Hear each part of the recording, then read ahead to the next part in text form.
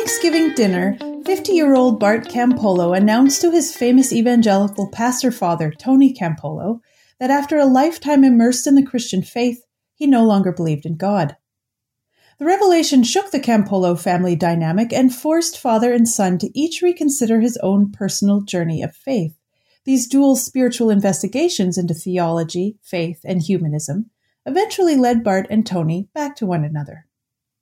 It also led them to co-author the book I'm looking at today, called Why I Left, Why I Stayed. In it, the Campolos reflect on their individual spiritual odysseys and how they evolved when their paths diverged. Tony recounts his experience from the initial heartbreak of discovering Bart's change in faith, to the subsequent healing he found in his own self-examination, to his embracing of his son's point of view. Bart writes about his faith journey from progressive Christianity to humanism, revealing how it affected his outlook and transformed his relationship with his father. As Why I Left, Why I Stayed makes clear, a painful schism between father and son that could have divided them irreparably became instead an opening that offered each an invaluable look not only at what separated them, but more importantly, what they shared. These insights can, no doubt, be helpful for many of us who navigate differences of faith within our own families. Best-selling Christian author and activist Tony Campolo is Professor Emeritus of Sociology at Eastern University and a former faculty member at the University of Pennsylvania. He has also been a pastor, public speaker, and spiritual advisor to U.S. President Bill Clinton. He founded the Evangelical Association for the Promotion of Education and provided leadership for the progressive Christian movement Red Letter Christians and the Campolo Center for Ministry. He's been a guest on programs such as The Colbert Report, The Charlie Rose Show, Larry King Live, Nightline, Crossfire, and Politically Incorrect. Bart Campolo now considers himself a secular community builder, working as a counselor, speaker, the humanist chaplain at the University of Cincinnati, and as host of the award-winning podcast, Humanize Me. Through his work, he aims to inspire and assist people around the world who are banding together to actively pursue goodness in an openly secular way. He's been written about in the New York Times Magazine and is the subject of the documentary film Leaving My Father's Faith. Bart joins me today to discuss the book he wrote with his father, Why I Left, Why I Stayed. Hello, everybody, and welcome back to New Books in Secularism, a channel on the New Books Network. My name's Carrie Lynn Evans, and I'm joined today by Bart Campolo to talk about his book, co-written with his father, Tony Campolo, Why I Left, Why I Stayed. Bart, thank you so much for joining us. Well, thank you so much for having me. So on this show, we like to start by asking our authors how they ended up in their field. But in your case, your life story is really a central feature of this book. So I thought maybe we could start with the early years. Bring us up to the moment of that fateful Thanksgiving conversation you had with your parents. Well, first of all, an important thing to know about my parents is that my dad is like this very prominent evangelical Christian leader. So I literally grew up kind of in that world. And for as long as I can remember, my dad was the guy up on stage giving the talks. And he's a really charismatic, interesting, fun person. And so that world was always really interesting to me. But growing up, I thought it was cool and everything, but I didn't actually grow up sort of believing in God. Like the idea didn't make a whole lot of sense to me. Like I knew my parents were sincere in their, excitement about it. But I just kind of was along for the ride. I didn't want to embarrass anybody. And so I went through all that. It wasn't until I was in high school that a friend of mine on my soccer team took me along to his youth group. And so although I knew all the language, but I'd never been around, I had never been exposed to it kind of outside of my dad and all that stuff. And I walk into this youth group and there's like 500 kids and it's this kind of high energy, exciting environment of all these nice kids being nice to each other. And I just was, this is great, And so I started hanging around with that youth group. And, at some point my buddy took me out to McDonald's and said, hey, you've been hanging around, but I don't think you've ever surrendered your life to Jesus. Do you want to be a Christian or what? And I was like, yes, I do. And so I prayed the prayer and I became a Christian. And it took me a while. Like I was sort of going through the motions, but at some point, like I was up on one of those Christian retreats and everyone's singing the songs and it's late at night and there's the fire and I felt something. I had what I guess you would call a transcendent moment, you know? And you can have those. And I think whatever narrative that you're in, when you have it, it confirms that narrative. And so like, I felt something, you could call collective effervescence or groupthink or whatever, but like I got swept up in it. And all of a sudden I was like, this is it. God is real. This is true. I'm in. And I became a very born again Christian at 15. And so, from that point forward, I was just so excited. Like I felt like I had a new sense of identity, a new mission in life. I had a community that made sense to me. And, I was just off to the races. And, very shortly thereafter, the first thing anybody asked me to do for Jesus, when I would have done anything for Jesus, was to go to and run a summer camp in the inner city of Camden, New Jersey. And so I found myself in this ghetto working with all these little kids. And I was like, overwhelmed with the poverty and overwhelmed with stuff. And before I knew it, like, that's what I was going to do with my life, is I was going to serve Jesus by loving poor kids in the inner city. And that's pretty much what I did for the next 30 years. Okay. I mean, is that the story you were looking for? Yeah. No, that's absolutely it. Yeah, because I think a little later we'll get to where the doubt began. But and maybe that we're already past where the doubt began, because people sometimes say to me, like, when did you start to doubt your faith, or when did you begin to become skeptical? And I was like, 5 minutes after I accepted Jesus Christ as my personal Lord and Savior. Like, oh gosh, really? Okay. Yeah, the supernatural part of Christianity was always hard for me. Like the idea of like people rising from the dead and flying into heaven and Red Seas parting, and like in the kind of Christianity that I was brought into, like that stuff was literally true. And it was always hard for me. It was the community and the mission and the loving each other that like, for me, believing in God and going to heaven and hell and all that stuff, that was the price of admission to be a part of this community. And so I struggled with the faith all the way through. And sort of, if you charted my journey as a Christian, there was a point at which I was like, is God really sending people to hell? And I delved in that. I couldn't deal with that. And like, I kind of became a universalist Christian. And then like I had gay roommates in college, and I was like, I started being okay with, it took me a while, but I worked my way into the place where I was like this Christian guy who performed gay marriages. And like I slowly, my supernatural stuff sort of died the death of 1,000 cuts over those 30 years of ministry. Throughout my time as a Christian, I became more and more committed to the community and ministry and to loving relationships and to social justice. And I became less and less able to believe in a, omnipotent God that actually did anything in the world, and again, I'm in the inner city. So like we're praying a lot of prayers that are not getting answered. And so I slowly got to the place where I was like, this became really hard for me.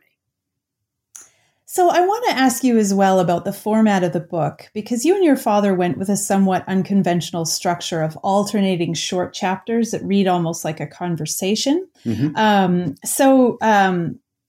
As we mentioned, there was this night on Thanksgiving that you told him that you didn't believe anymore. And then fast forward some years and you guys have decided to write this book together. And I'm wondering what was the catalyst that sparked your decision to do this and why you chose to write it in the way that you did. Well, I mean, the short version of that story is, by the time I would I'm married with 2 kids living in Cincinnati in the inner city, working with people, towards the end of my Christian journey. And I'm making my living as a platform speaker, and I'm kind of I'm just working with very poor people all the time. And I ride a bicycle. And so one day I go off for my bike ride and I end up having a really bad crash. I don't even remember it. I just remember leaving my house and I remember waking up in the hospital. And if I hadn't been wearing a helmet, I would have died. But as it was, I had pretty serious trauma, like big concussion. And I couldn't think straight for a month. And when I finally recovered from that, I remember sitting with my wife and saying like, wow, like you smashed my head against a tree and I change. And I remember saying to my wife, like, I think that when my brain dies, I'll be gone. Like, I think this life is all we get. And she said, yeah, I thought that for a long time. And she said, I think that you need to stop being a professional Christian because there's nothing left. And you don't believe any of it. And so that was shortly before that Thanksgiving conversation with my dad, because, you know, at some point I go like, yeah, I think you're right. So ultimately, the person I'm closest to in the faith, the person who, you know, we've talked a lot, we worked together on a lot of projects. My dad, we're close. And so, yeah, when they came out for Thanksgiving, Marty and I sat him down and said, hey, you know, I know you've been worried that I'm a heretical Christian or I'm a progressive Christian or I'm a Christian who's in danger of heresy, but like, I'm a post-Christian. Like, I'm done. There's nothing left. And that was incredibly hard for him. You know, I just remember watching his head just drop. And it hit him. It shouldn't have surprised him. And he looks back and he's like, I should have seen it coming. And in fact, I think one of the chapters in the book is called, I should have seen it coming. But he didn't. And it was just devastating to him. And we talked that night.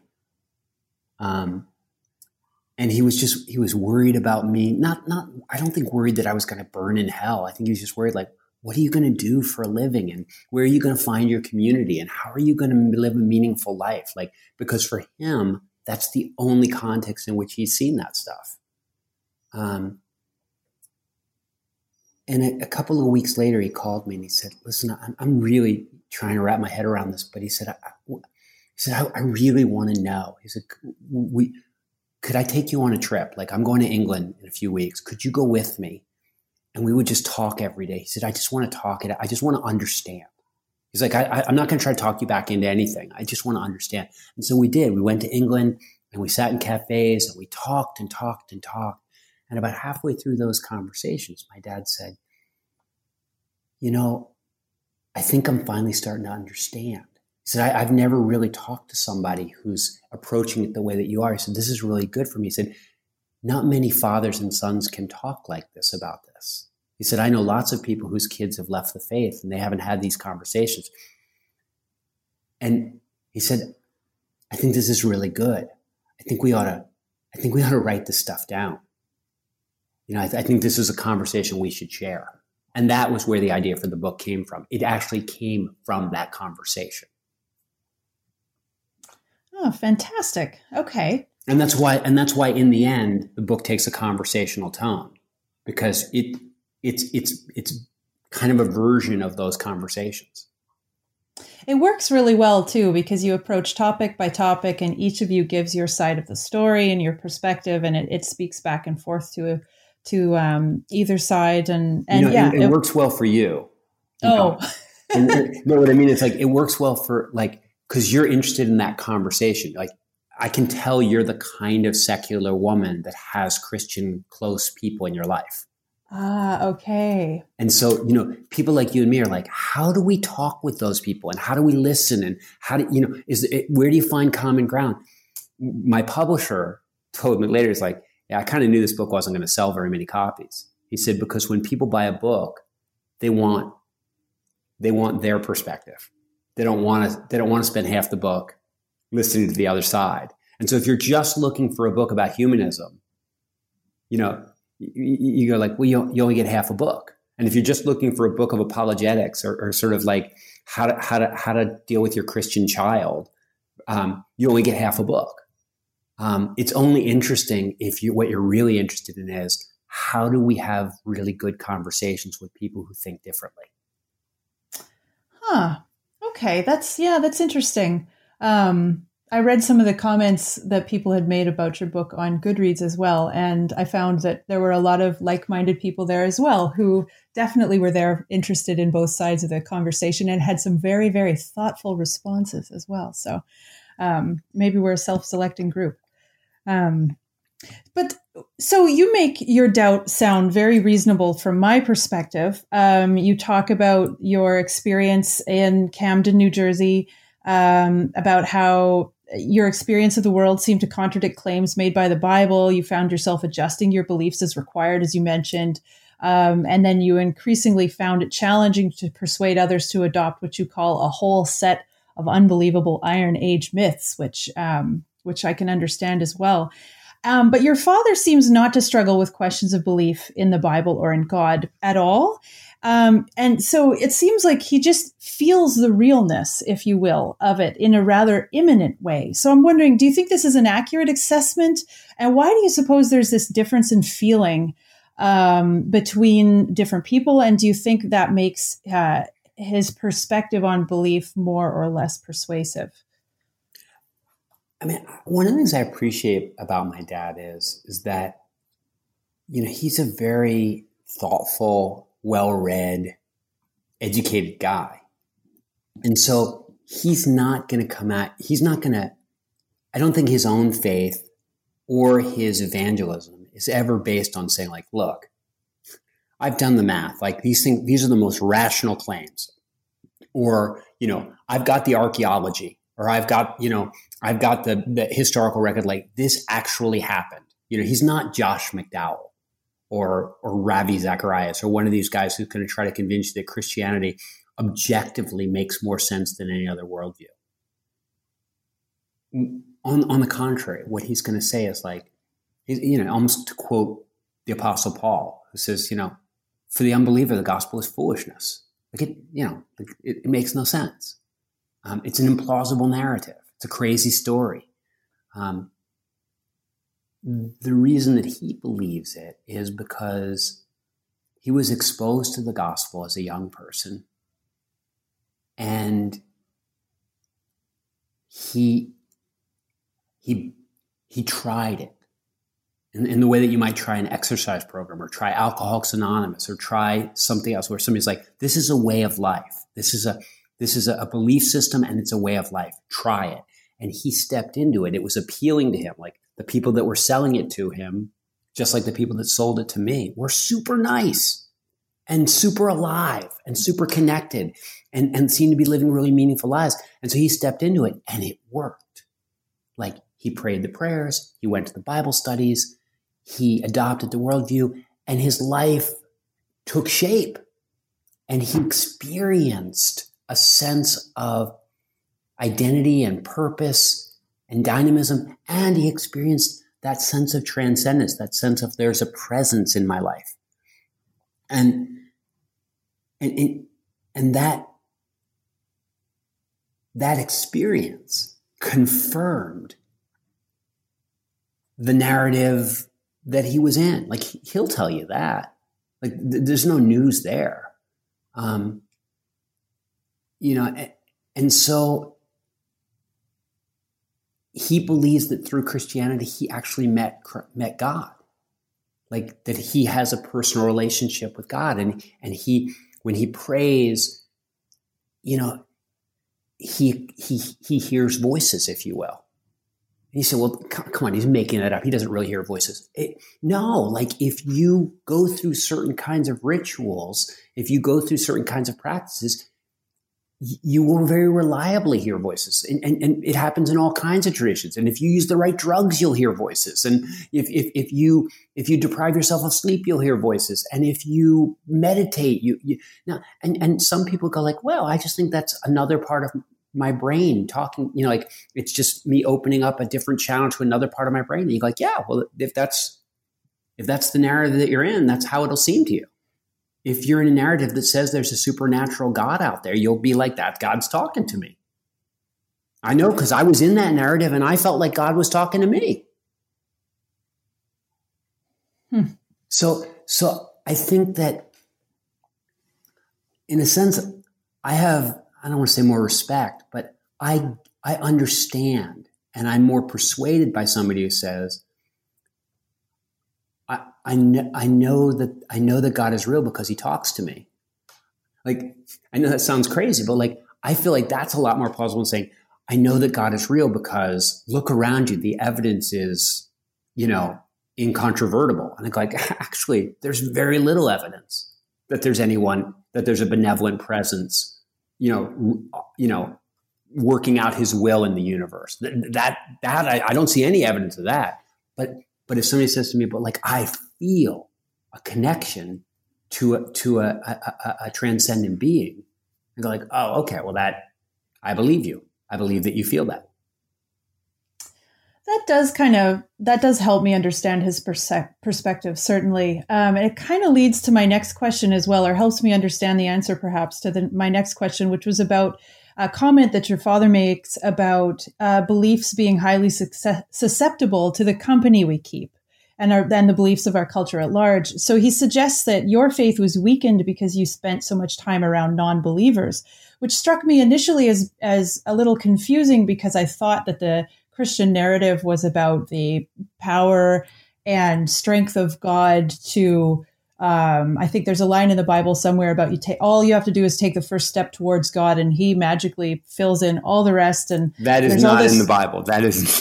That was just in my Sunday school. That is in some really Christian Sunday school curriculum. But no.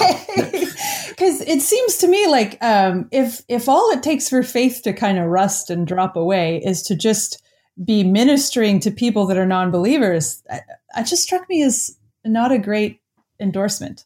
Well, I have to tell you, Carrie Lynn, if this, I don't know if you've ever heard of the Stanford Prison Experiment. Yes. Yeah. It's a very famous psychological experiment where they took two identical groups of young people and they put them, one was the prisoners and one were the guards. And you go like, it didn't matter what they came in with. Before long, the setting that they were in, the situation caused one group to become despondent and angry and anti-authoritarian, and the other group to become abusive and controlling.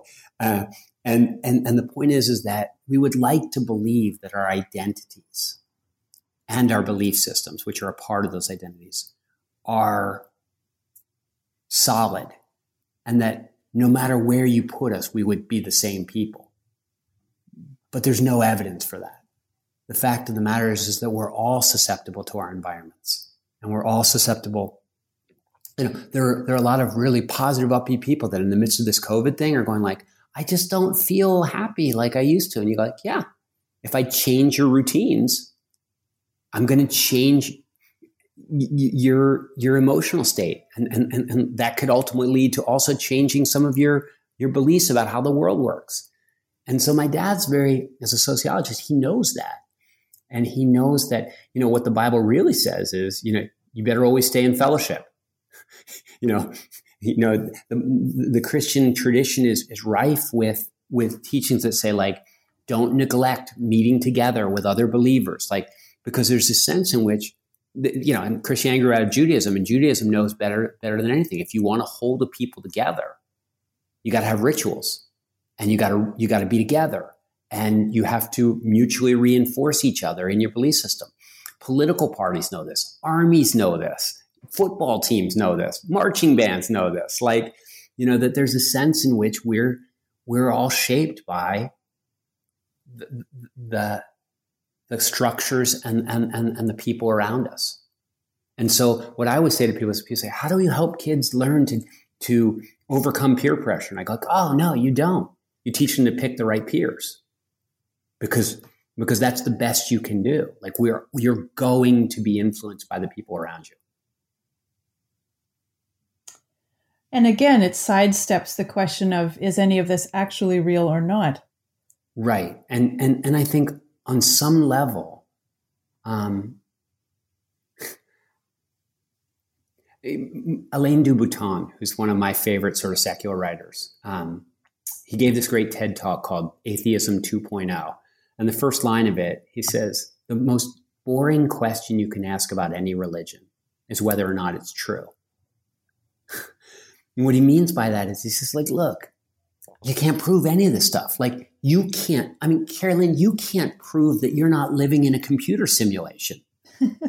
To an extent. You know? I mean, there's a leap of faith that you can't prove that everybody's not a robot except for you. And, you know, and that you're living in, everybody has to take some little leap of faith, even if the leap of faith is just that, like, I believe that reality is as it appears to me. But you and I both know that, like, you see some spectrums of light and other spectrums of light you don't see, but they're still there. You know, that even what you see of reality isn't all of reality, that, like, everything is subjective. So in some sense, I can't prove that there's no God. There could be maybe God is in a thimble on the other side of Venus, you know, and he's, you know, and he just hasn't chosen to come out yet. Like, you know, so all I can, you know, so, like, the idea of, like, is it true? A better question to ask is, does it work? Does it get you where you want to go? Does it help you pursue the values that you have? I mean, like, and so on some level, you know, people say, like, I bet you wish you could talk everybody out of Christianity. Like, no, there's some Christians I just want to leave alone. Like, they're doing fine. And they're able to believe in Christianity because that's the way they were raised. And they wouldn't be able to believe in the epic of evolution that I believe in, and to be joyful about the idea that life is finite and that they're going to die someday, and that's why they should make the most of this life. Like my worldview causes me to be grateful for my life and causes me to want to love other people. But that same worldview wouldn't work that same way for somebody else. If my father right now abandoned Christianity and believed that there was nothing waiting for him on the other side, I don't think he would immediately become joyful at the finitude of life and the meaning that gives it. I think he would just despair. So, like, I'm happy for him to stay Christian. I don't care if it's true. Fair enough. I want to ask you about your discovery that you could be an evangelical for humanism, as you put it, and that atheism doesn't have to be a negative effort focused on tearing down religion. So you mentioned that both Robert Ingersoll and Greg Epstein were inspirations for you that you read. And so I was just wondering if you could talk about this discovery a little bit and what you gleaned from these two authors and speakers. Interesting. I mean, those are two books that were turning points in my life. When I first left the faith, again, my values stayed the same. I was like, I can't do this Christian thing anymore, but I still was excited about pursuing goodness. And I felt like I'm religious by nature. Like, I want a worldview that sort of corresponds with the way I'm living my little life. Like, I want to say, like, because the world is created this way, that's why I think it's important to love this person. And so when my Christian worldview fell apart, I quickly went looking for another one. And a buddy of mine gave me a book called The Great Agnostic. It's by a woman named Susan Jacoby. And it was a biography of Robert Ingersoll, who was, at the end of the 19th century, he was the most prolific public speaker in the history of the world. He had spoken to more people in person than any other human being. He was a hugely dynamic communicator, and he was a Darwin popularizer who preached against the church and against Christianity, like at a time when you wouldn't have thought you could get away with it. But he was so winsome, and he was so funny, and he was so warm that even Christians loved to go hear him poke at them. And he was a feminist, and he was an environmentalist, and he believed in animal rights, and he was an anti-war guy. He was just this great human being. And I read this biography of him, and I thought, that's the kind of humanist I want to be. That, he was the person that really convinced me that you could take secular goodness and make it preach. That you could talk about it in a way that would be attractive, and not so much attractive to like hardcore Christians, but attractive to people who didn't believe in God, but weren't yet turned on to life.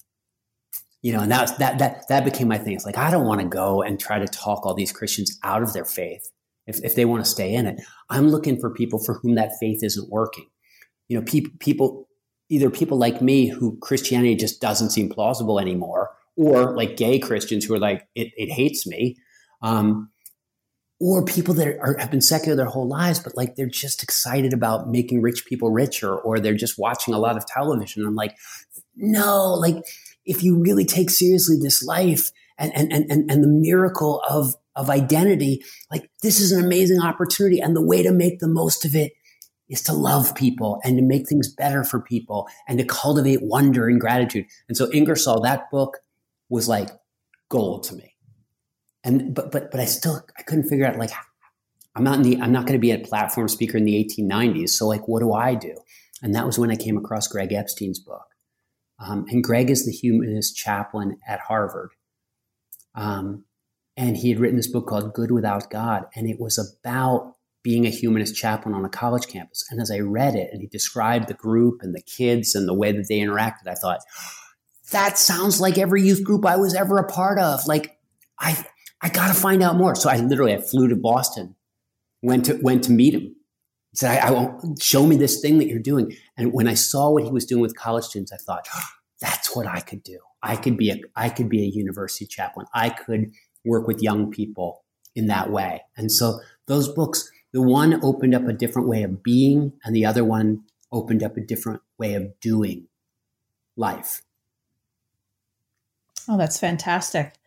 And you mentioned the term secular spirituality. So I was hoping you might be able to elaborate for us what you mean by that term. Well, in the simplest analysis,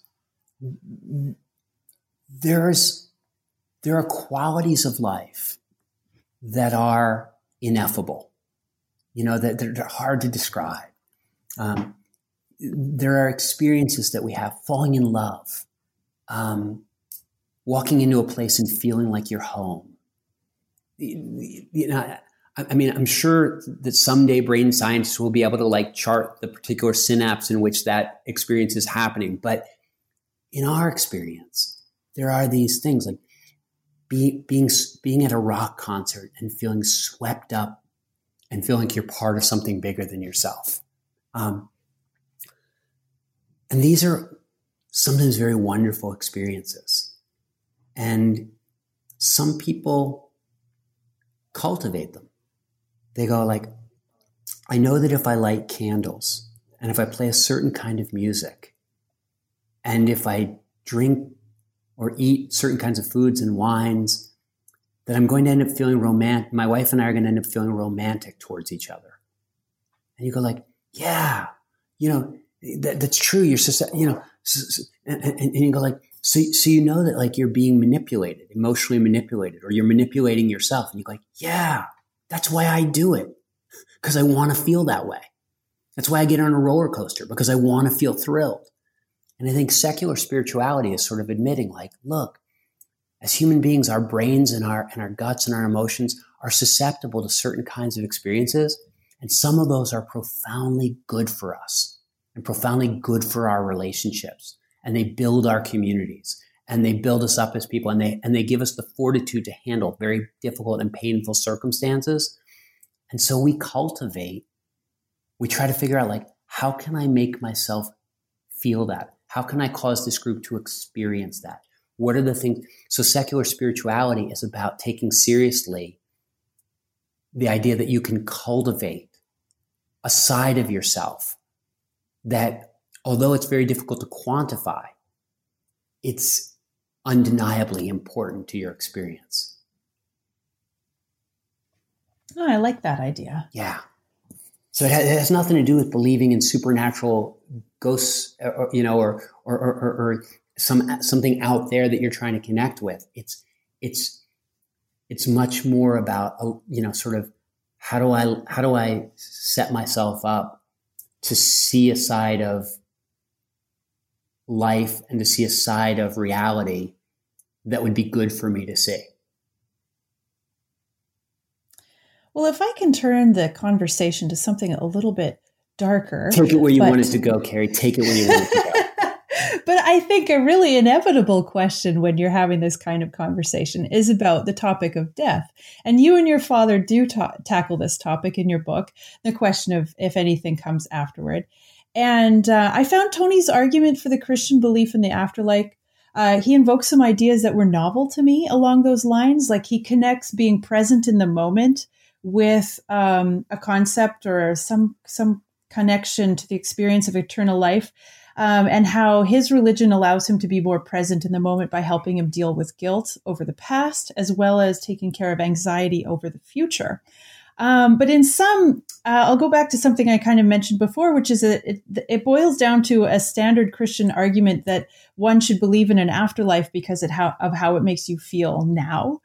And aside from the scientific reasons to be skeptical about post-mortem sentience, you argue that it's only through an awareness of our impending death that life comes alive. So I was hoping you might be able to tell us about your discussions with your father on this topic. Well, it's interesting because my dad had a stroke about a month and a half ago, and he's 85 and he's paralyzed and he almost died, and he knows better than he's ever known that he's coming close to the end. And so, these conversations, they're very real. And when we wrote the book, they were a little less real. But he was already old enough that I think in many ways, it's very natural. Ingersoll, my hero, Robert Ingersoll, said that as long as people love each other and as long as people die, people will invent the possibility of eternal life. Just because if you love somebody and they go, you want to believe, you go like, there must be some way I'm going to see them again. There must be, it's this very, so it's a natural desire. Like I'm never surprised that somebody wants to believe in eternal life. It may be implausible, but it's a good fantasy. Until you really think about it. And I think that for me, one of the things that I realized was that when I think about eternal life, and every fictional depiction of eternal life I've ever seen, it ends up being a burden and a curse. That you're trapped, that we human beings are finite beings. Like our brains have finite capacities. And so like the only, like at some point you can only take in so much before you would have to start downloading stuff or erasing stuff so that you can make room for new experiences. And at that point, wouldn't that be like dying anyway? You'd be losing that part of yourself. And so I think that if the feast lasted forever, we'd get tired of it. If the feast lasted forever, we wouldn't love each other, because one of the things that creates the urgency to love each other is a sense that we have only a finite amount of time. I mean, the time I spend with you is precious precisely because I don't have an infinite amount of it. And that death, in a sense, creates an urgency to forgive, to work things out. If you've ever been at somebody's bedside, you'll see them like sometimes frantically trying to like make things right with people that they held grudges against. And you think like, oh yeah, you're only now becoming aware that your time is short, but your time was always short. And so for me, death is part of the bargain, and it's not the worst part of the bargain. There are way worse things than dying. But for my dad, I think, especially because he's invested so much of his life in the gospel, I mean, he's sunk so much investment in that if that turned out not to be true, I think he might fear that he was wasting his life. So sometimes I think he holds on to the belief in eternal life because that validates the life that he's lived. But I think there's, I don't know many Christians who at the end of their lives aren't like, what if it's not? What if it's not? But I think, again, I think like on some level, if you believe in a God who is perfectly good and all loving and all knowing, like if you've stretched your mind to the place where you can believe in those things, then I think you're able to believe. Then you go like, what would be the best thing imaginable? That must be true. And so the idea of living in a perfect utopia forever, like best thing possible. And you go like, if you believe in a God who does the best thing possible, then you're going to believe in heaven.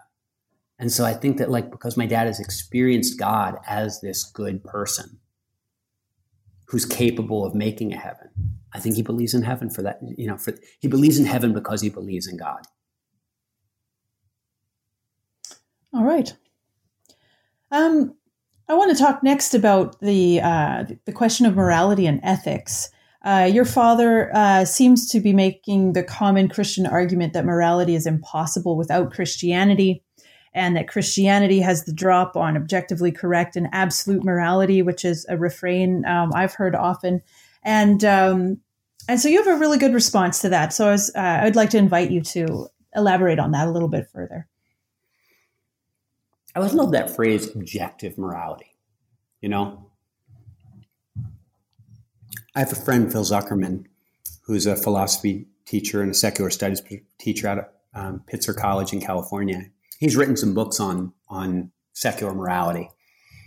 And one of the things that he says about that objective thing is he says, the question you have to ask yourself is they go like, God says this is good, so then it's objective. And you go like, does God say it's good? Like, is it good because God says it's good?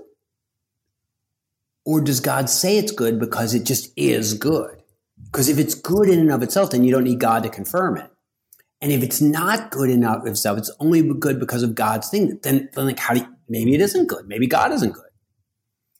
He's like, I think one of the most important truths for me is like people say, like, what's your objective standard morality? Like, oh, there is no such thing. Oh yeah, it's always been subjective. Like living things, the ultimate and original value is the desire to survive and propagate, like from the single-celled organisms, survive and propagate.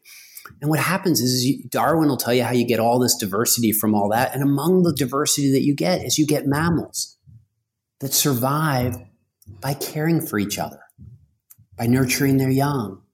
Some mammals survive by being social, like by creating tribes and packs and murders and whatever you want to call a gathering of like animals that cooperatively survive. And whenever you see that, what emerges out of that is our codes of behavior. And the code isn't that what the code does is it sort of says like, these are the behaviors that will cause us to survive best together. This is what works for not you, not me, not the leader only. This is what works for the tribe. And so morality emerges out of real world circumstances. Morality ends up sort of saying like, look, it's about life and it's about propagating life. And there are certain things that if we do them, we'll live and we'll be able to propagate. And there are other things that will cause us to die. And so morality is what works. And you say, well, but what works in one situation might not work in another situation. Like I know, and they'll probably end up with different codes. And like people in a desert, they place a higher value on preservation of water than people who live in Minnesota. That the circumstances, but what they all have in common is they're all about like what causes us to thrive as a tribe. And so for me, I'm really fascinated by the idea that when we're the ultimate test of whether something is right or wrong or good or bad has to do with whether or not it causes human beings to thrive and flourish. Makes a lot of sense to me. I liked how you observed that people's interpretation of Jesus and his teaching, you felt, told you more about them than Jesus himself. which also, again, goes to demonstrate the subjectivity of Christian values as well. Can you give us any examples? People always say like, well, the Bible, there's the objective word of God. Like, there it is. It's right there. I'm like, you can make the Bible say whatever you want. Like, if you want slavery, I've got Bible verses for you. You want to abolish slavery? I've got another set of Bible verses. You want to subjugate women? I've got the verses. You want to liberate women? We can do that. You want to believe that God saves everybody in the whole universe? I've got verses that would suggest that's true. You want to believe that God predestines almost everybody to burn in hell and only a select few will come into Christ? I got verses for that. Like, you can make the Bible say whatever you want. And so the vast diversity of Christian sects and Christian practices are a clear demonstration of that. Like, and they'll all say we're biblically based. But the subjectivity is absolutely evident, and Christian morality has shifted over the time. Like, when I was growing up, if you got divorced, you were disqualified from being in any form of Christian leadership. Now it's barely a bump in the road, and the Christian view of women, or the Christian view of alcohol, or the Christian view of any number of things is changing. Right now, if the Christians don't change their minds about gay marriage, they'll die as a sect. But like, they'll change their minds. They're coming around, and so I think that the notion of a fixed objective morality, it simply flies in the face not only of the secular experience, but of the Christian experience, of the human experience. That's the way I see it. I wanted to ask you too, and this might be out in left field a little bit, and you might not be able to answer, but your dad made a passing reference to, so it was when he was talking about atheists having just as much of motivated reasoning as Christians do. And then he made a reference to scientists and science in general, and suggested that, and I'll quote him here, that reducing reality to what can be understood only by empirical science has become passé. And I just kind of cottoned onto this phrase because I've seen it in other Christian discourse, this idea that scientists are increasingly becoming convinced of the supernatural and of evidence of God through their scientific practice. And I read, through my research and other interests, I read a lot of scientific discourse, and I have absolutely never seen anything like this claim outside of Christian discourse, where it pops up a lot. And so I was wondering, like, do you have any thoughts on this? Do you know what your dad's talking about here, or what they're referring to here? Well, I think what my dad's talking about, and what you're talking about when you talk about, like, in Christian discourse, they'll always find some scientist who, is in the group, and they're like, look, we have this guy's a scientist at UCLA, and he believes in God, and he sees evidence for God, and they're always trotting out their scientists. But I think science is a process, and I think that there is no vast scientific consensus that there is a supernatural.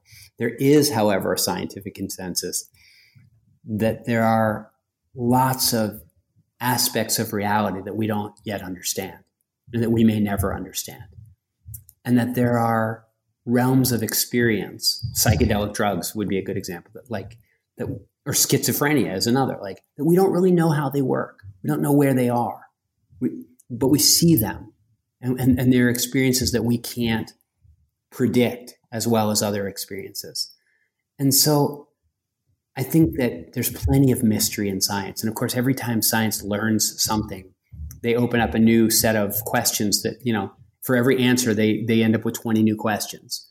And so I'm not worried about the lack of mystery in science. But when my dad says, so I think what my dad's talking about is like, look, there's dark matter. We don't understand it. There's this, that. He's like, the idea that the universe is nothing more than the material world as we see it is passé. I go, yeah, it is passé. Nobody thinks that.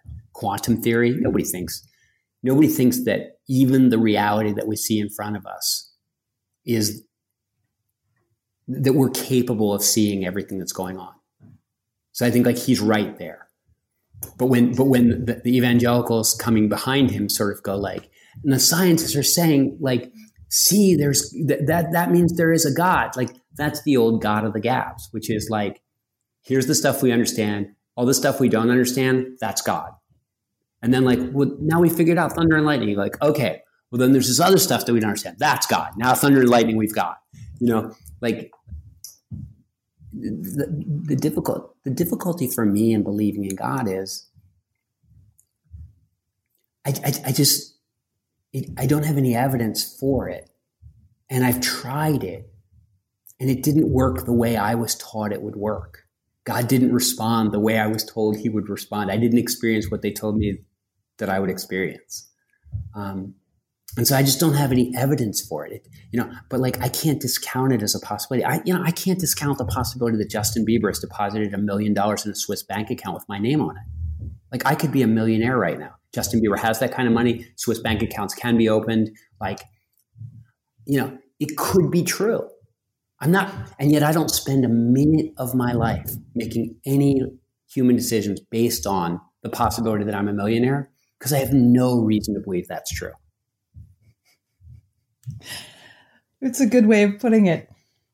So I wanted to ask you, because your father is such a major figure in American evangelicalism, and he's begun significant movements like the Red Letter Christians and has even served as spiritual advisor to President Clinton, did those achievements make it more intimidating for you to challenge his views face to face? No, I mean, my dad's my dad. Like, you know, people are like, what's it like to have a big shot like that as your father? I'm like, that's the only father I ever had.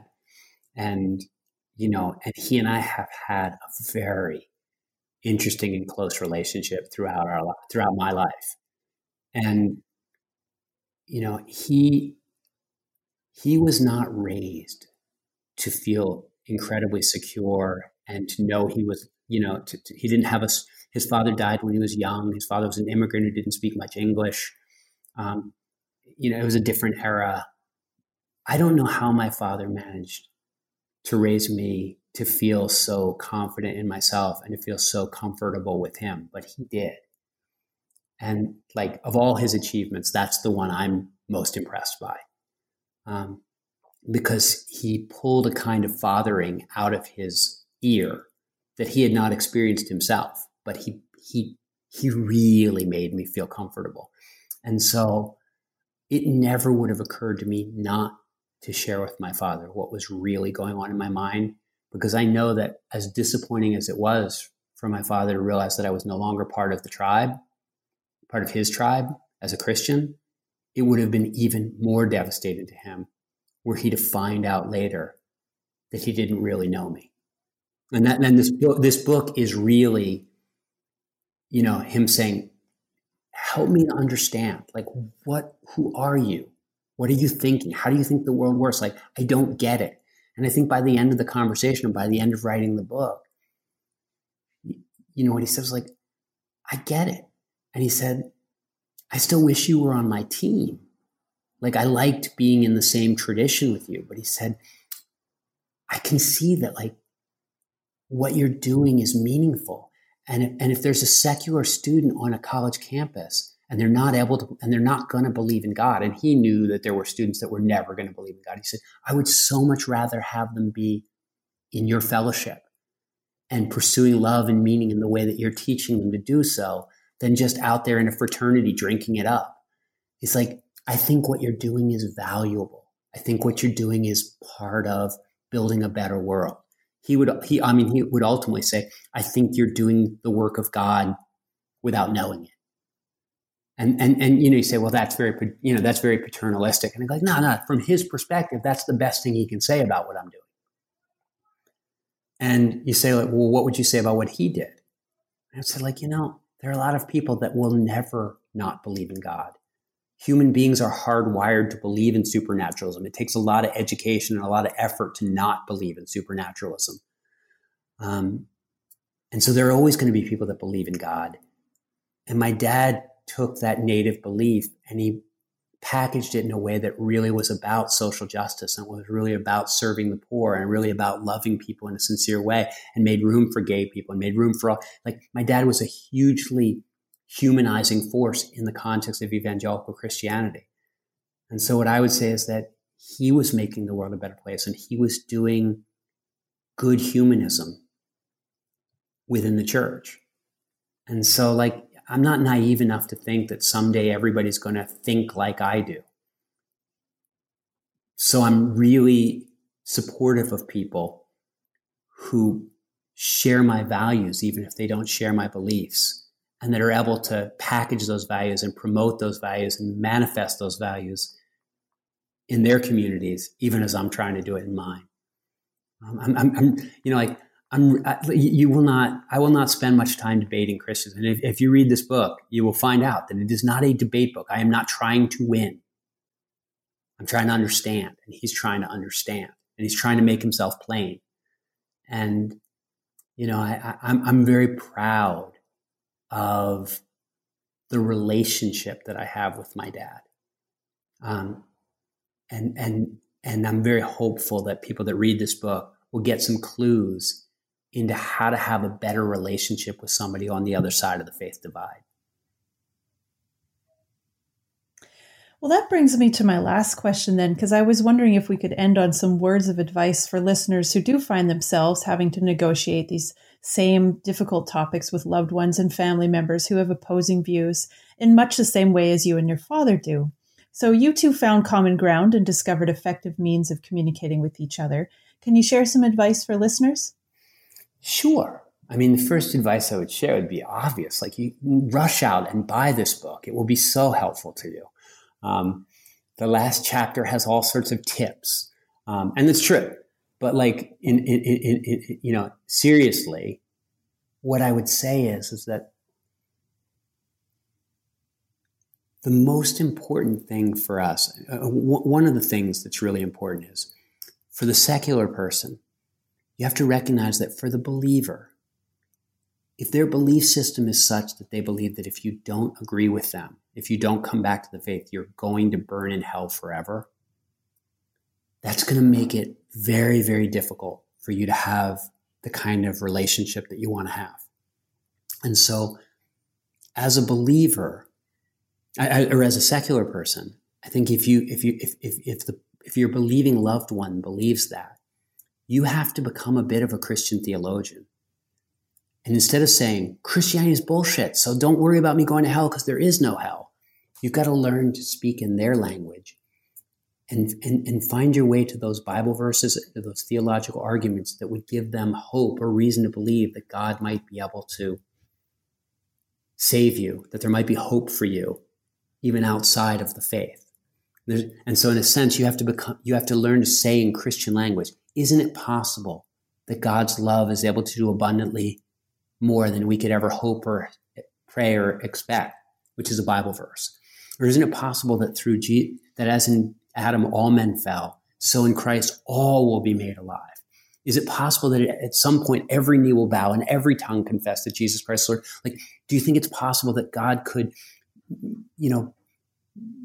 post-mortemly convert me? Like, there's a whole way of thinking, and you have to sometimes learn to sort of try to help your Christian relative get over their fear that you're doomed to burn in hell, and at least leave open the possibility that God's love might be able to rescue you in the end, because otherwise they're not going to be able to be okay with you where you are. That was a very important thing. I didn't have to struggle with my dad was already there. And my dad already was the kind of Christian that believed that God's love extended far beyond those people that understood it. The second bit of advice that I would have is that when you have to tell somebody that you've left the faith or that you can't believe any longer, I think it's really important that you don't show up guns blazing and say, I don't believe this for this reason. I don't believe this. That makes no sense. I don't believe this. It's much more important that you show up and say, here are all the wonderful values that you and I share. Here are all the things that I learned in church that I still think are absolutely true. Sharing and forgiving and caring for people and being concerned about the needs of those who are less fortunate. hear all these, I learned them in church. You know, there's beautiful things there. And then that you express your unbelief, not in terms of like, I refuse to believe, or I don't believe, or this makes no sense to me, but to rather to use the words, I can't believe. This is what I am unable to believe. I think it's much better to confess it as, this isn't a choice for me. I'm not rejecting you. This is something that happened to me. My mind changed, and I'm unable to believe in God anymore. And so I'm going to do the best I can to make a meaningful life. But it's not that I've chosen to reject you. It's that I've changed, or I've been changed by what I've read, by what I've seen, by what I've experienced. I'm not able to do this anymore. That there's a subtle difference, because a lot of times when somebody leaves the faith, the people that are left in the faith feel like they've been rejected, and also that they've been told that they're stupid. Like, I've seen something and you can't see it. So like, you're an idiot. You're unable to see the truth. I think it's much better for you to say, I'm unable to believe in the stuff that we all believed in together for so long. There's more, and if somebody wanted to know more, like, have you written on this? Sure. Have you made podcasts about it? You bet. like, is this something that you talk about all the time? Absolutely. This is my life work, is to try to build communities of secular people that really are pursuing goodness together, but that also have enough humility and kindness to relate to Christians and to other kinds of believers in ways that are humane, and in ways that are hopeful, and in ways that accept the fact that, like, we're never going to live in a world where everybody believes the same stuff, but we can hopefully live in a world where everybody shares the same values. Wow, that's lovely. Well, Bart, I've taken up a lot of your time. I want to thank you again so much for taking the time to come on the show. I had a really good time chatting with you. Thanks so much for having such good questions and for being interested. I really appreciate it. Before we go, tell us what you're currently working on and where people can find you. What I'm currently working on, I have this one local project where a bunch of my friends and I here in Cincinnati, where I live, have formed something called Cincinnati Caravan, which is just, if you walked into it on a Sunday morning, you would go like, wow, this is like a church for humanists. And it's a really lovely little fellowship of people that are pursuing loving kindness together as a way of life, because we're convinced that it's the best way to make the most of this life. And so I work really hard on that community, and it's been very hard in the COVID thing. And I wish we were doing better on that. But that community is one of the main things I work on here locally. And then in the wider world, when I kind of got famous for being a deconverted Christian, I got overwhelmed with people writing to me and calling me, asking for, especially when they read the book or they saw the movie that my dad and I, the documentary about us, on Amazon. It's called Leaving My Father's Faith. And when they see us relating that way, people call like, how do I do that? How do I relate better to my parents? And I just got overwhelmed. And so in the end, I started a podcast, mainly so that I could, instead of having 20 conversations a week, I could have one conversation a week and then say to the other 19 people, listen to the conversation. And so I have this podcast called Humanize Me that's about, roughly speaking, trying to figure out how to make the most of this life on the other side of faith. And that takes a lot of my energy and time, but it is incredibly rewarding, and it has a pretty big audience, and it's a lovely group of people. And I feel like we're in a conversation that's helping us become more the kind of human beings that we want to be. So that's my big project, is Humanize Me. Fantastic. Well, thanks again for being on the show. I really enjoyed reading your book. I hope others do too. And I was really glad to have a chance to chat with you about it in person. A humanist blessing upon your head, Carrie Lynn. Wonderful. I will talk to you later. Okay, thanks. Goodbye. I want to thank you for listening to New Books in Secularism, a podcast channel on the New Books Network. Once again, I'm Carrie Lynn Evans, and I've been speaking with Bart Campolo about his book, Why I Left, Why I Stayed, that he wrote with his father, Tony Campolo. If you'd like to find out more about our authors, you can check out bartcampolo.org and tonycampolo.org. If you enjoyed this podcast, please write us a positive review on iTunes, post about us on social media, or tell a friend. The New Books Network is a not-for-profit organization, so all the buzz you can help us generate goes a long way to supporting this work. I'm also interested in hearing from you about your thoughts on this podcast and the material we cover. You can find me on Twitter at Carrie Lynn Land. That's at CarrieLynnLand. I'd love to hear your thoughts. Do you have a book you'd like covered on one of our shows?